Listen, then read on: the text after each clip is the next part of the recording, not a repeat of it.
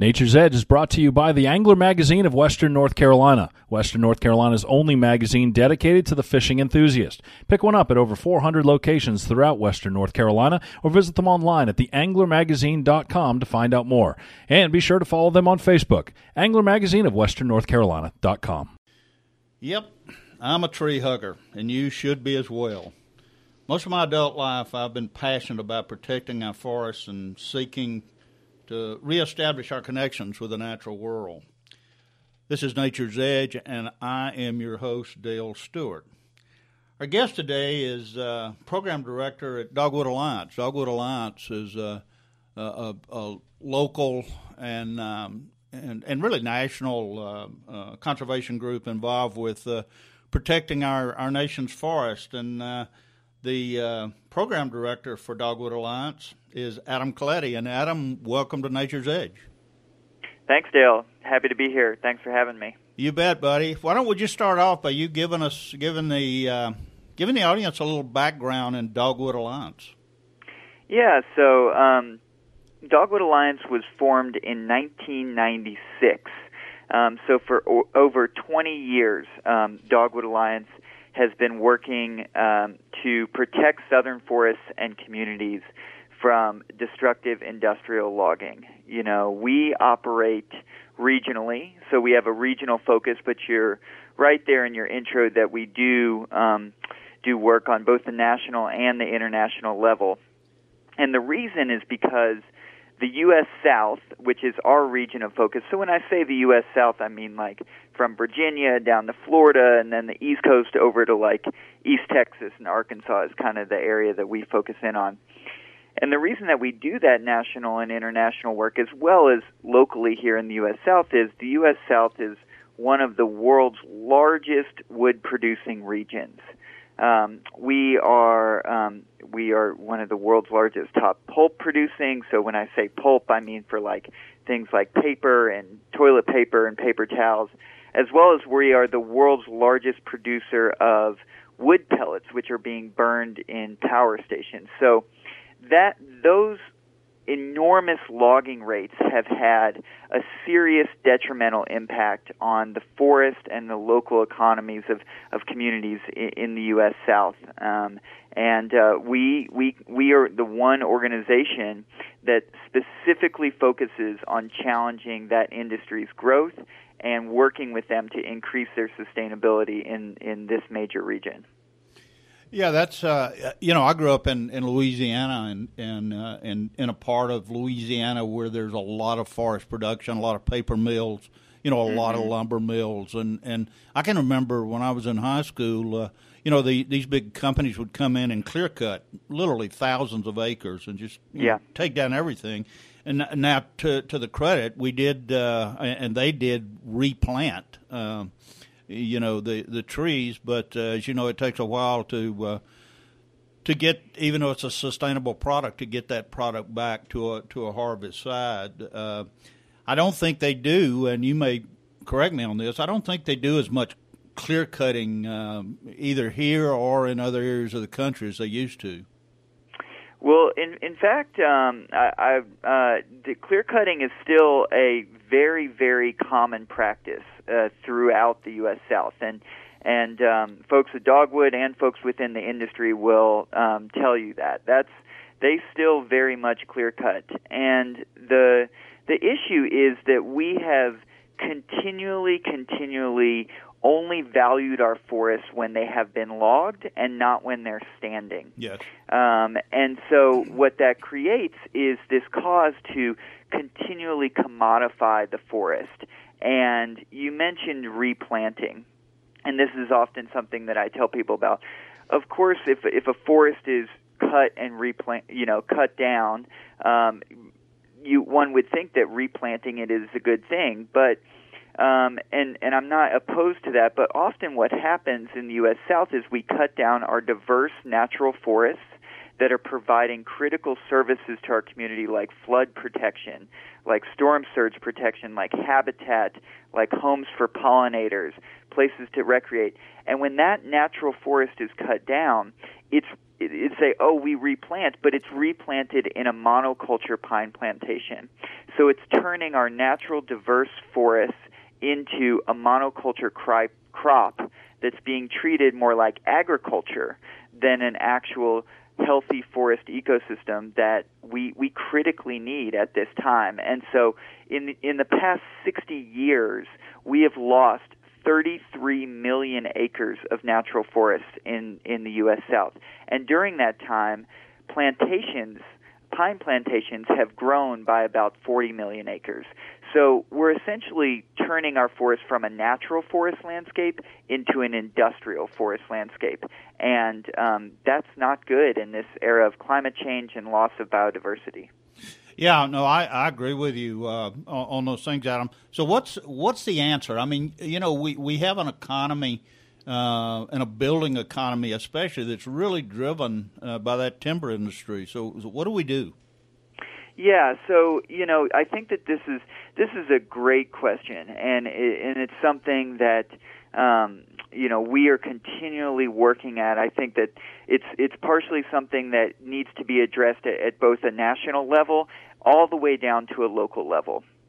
And the one thing that we need to do is we need to begin to account and, like I said, and to begin to value our natural forests when they are standing, and incentivizing people to keep and to let those natural forests grow. So that can look something on a very basic level like increased and improved funding and access to landowners who hold those natural forests. They need to say, hey, we want you to keep that forest, as a natural, healthy forest, and we're going to incentivize you to do that through like a conservation easement or something like that.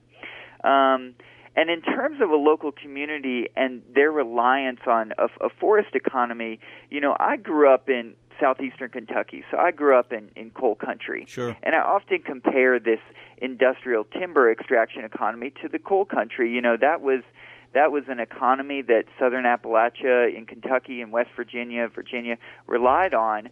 And when that went away, and even while it was there, we saw that the economic benefits to those communities weren't really there.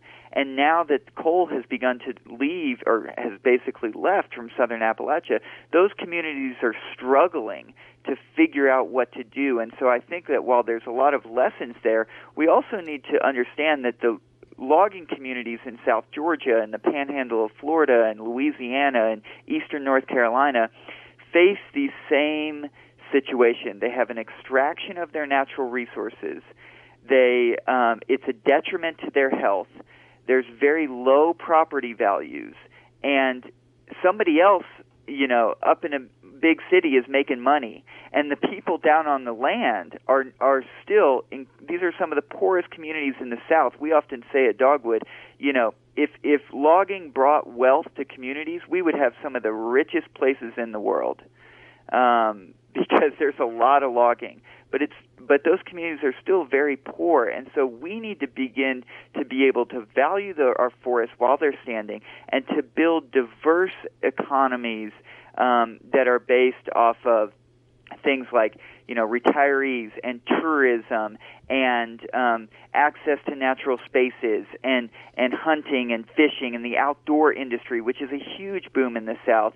But instead we extract those natural resources, export the profits, and leave the community and the landscape degraded.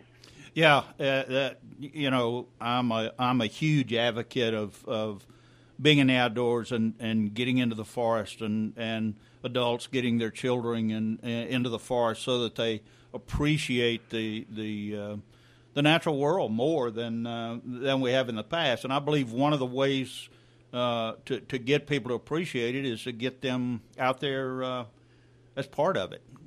Yeah, very much so, very much so. I think people getting outside, we have some of the most incredible and biologically diverse forests in the nation. When people think of forests and you say, oh, what are the amazing forests of the U.S., sometimes people go to the redwoods or out in California, but really the U.S. South is the most diverse forest ecosystem in the country. We have the highest the highest tree species diversity. We have some of the highest freshwater aquatic diversity in the entire world. And so to get out there in the swamps and the bottomlands and the mountains of southern Appalachia and, the longleaf pine forests in South Carolina and Georgia, I mean, these are just incredible places that inspire so much awe and excitement for Southerners. Yeah, and Adam, I'm a huge wetlands guy, and I think people forget what role that our forests play in our wetlands. Right. Yeah, we so one of the things that we do here at Dogwood is a couple of years ago we started the Wetlands Forest Initiative, which is a multi-stakeholder, multi-state conservation initiative that is working to protect millions of acres of wetland forests across 14 states. And that's something that Dogwood Alliance in our work we do a lot of. We really work to bring people together and get people to work together towards a common goal. And that's what we're doing with the Wetland Forest Initiative. And part of that reason is that we are focused on wetland forests is these are some of the most critical forests that we have standing, and yet they are also some of the most threatened. And when I say critical for our communities, I mean, I mentioned it earlier, but, we have seen incredible natural disasters, flooding, hurricanes, and our wetland forests are a natural protection against those storms. And so the healthier and the more wetland forests that we have, the more that we can protect, the safer our communities are going to be. And they also contain a huge amount of biodiversity. So, the more animal species that we're going to have, which is benefiting everybody.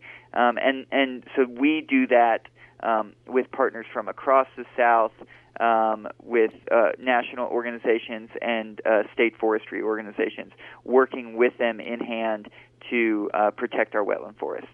Yeah, Adam, where does Dogwood Alliance stand when it comes to cutting of underbrush and removal of, raking, so-called raking the forest? Is this a good thing in your mind as it relates to particular wildfires? Yeah, I think it's an interesting question, and I think some of that has to be assessed on a case-by-case basis. Agree. Yeah.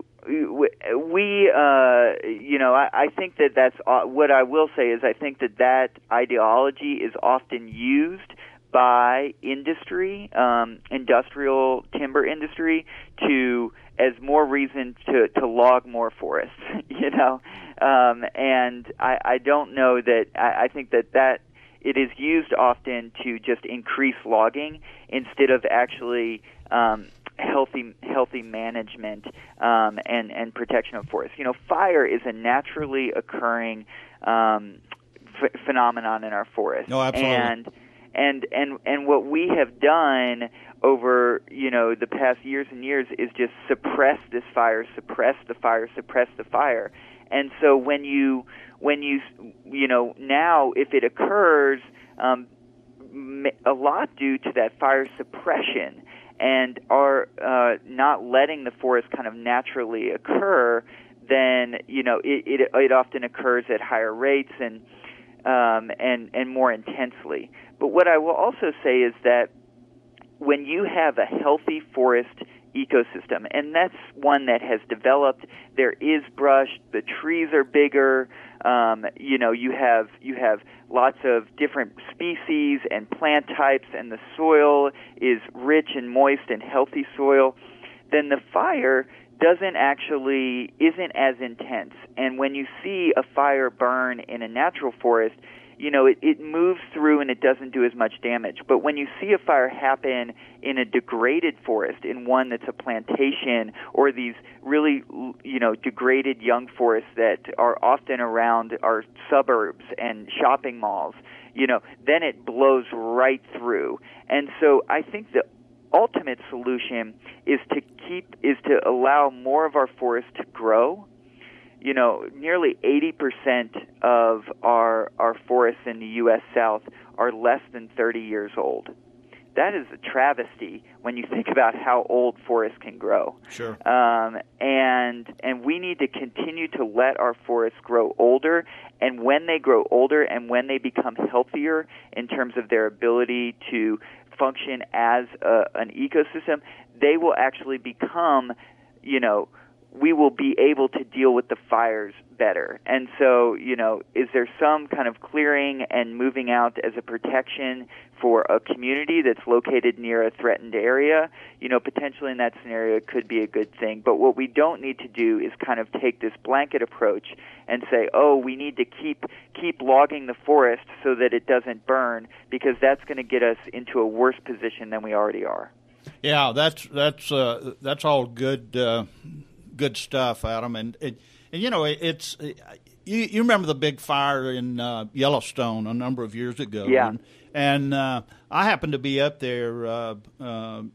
I guess a few years after that fire, and as you know, they let it burn, and it was really amazing to see how that forest and nature recovered from that sort of natural event. And it seems like every time man tries to get involved with managing an ecosystem, we almost manage it to death rather than letting nature take its course. Exactly. And, those fires out west, the ones that get attention, we call them forest fires, and they're tragedies, undoubtedly. But the ones that get attention are the ones that are actually occurring kind of in towns and neighborhoods. Those aren't the actual, it's more brush out in California. The ones that have occurred, like you said, in Yellowstone, or the fires in Yosemite that occur in, I guess, what I'll call the backcountry, or like the forest. They burn and then they regenerate very quickly. Not all the trees burn, they burn on the bottom, and it's this naturally thing. But what the industry often likes to use is these shocking images of communities burning, and then use that as a provocative to then go into the backcountry and log old growth forests, saying that we're doing this under fire suppression. So it's a real slippery slope when you're using tragedies to just increase logging, which isn't solving the problem. Yeah, it's very similar to the flooding issues that we have. And growing up in South Louisiana, I can remember the natural flooding that we had there that sort of replenished the marshes of South Louisiana. Right. Then we came in and we started building all these dikes and dams and things that and trying to control that flooding and control that those events. And actually, what happened, it made it worse. Exactly. And Dale, I think you bring up a really good point there, and it is undoubtedly true right now that the U.S. South and our communities here in North Carolina and across the South are facing impacts from climate change. And we talk about solutions, and one of those solutions needs to be, how do we make our communities and our economies more resilient to these impacts? And I think you speak to it a little bit there, and we have to begin to break away from this mindset, which is simply just, how can we distance ourselves from natural occurrences, and begin to develop and incentivize through policy, through our business, and through our economics, through our individual choices. How can we begin to actually work more in conjunction with the way that the natural systems function? Because that actually makes us more resilient to this flooding, to these fires, to the natural disasters that are coming.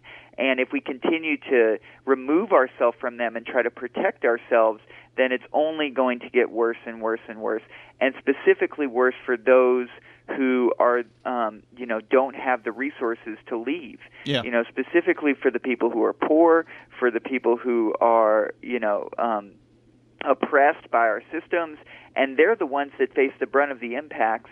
And we really have to begin to be able to begin to be more resilient and work with nature instead of try to be working against it. Well, I agree. Adam, we just have a couple of minutes left here. I want to, if people wanted to learn more about Dogwood Alliance or or make a donation to you guys, how do they do that? I know you have a website. Could you give them some contact information? Yeah, certainly. So our website is dogwoodalliance.org, and they can go on there and you can read all about our programs and the work that we do. We work from both a community level all the way to an international level, but we're focused here to protect southern forests. So dogwoodalliance.org. You can also find us on all of the social media platforms, Facebook, Instagram, Twitter, what have you. So if you just search at Dogwood Alliance, you'll be able to find that. The donate button is right there, and as well there's, you can sign up. We send out monthly newsletters on our email list, and there's all kinds of ways that you can get involved with the work that we're doing. And we really appreciate it. And this takes a movement. Dogwood has certainly been around for 20 years, but we wouldn't be able to do the work that we would do without support from our community, as well as we're not going to be able to win in the long run without all of us joining together and doing our part and working together for healthy forests and for strong communities. Adam, I'm a big fan and a big supporter of what you guys do, and look forward to being able to again work with you guys more in the future.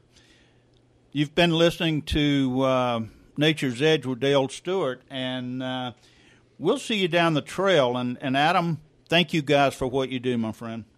Thank you so much, Dale. Have a great day.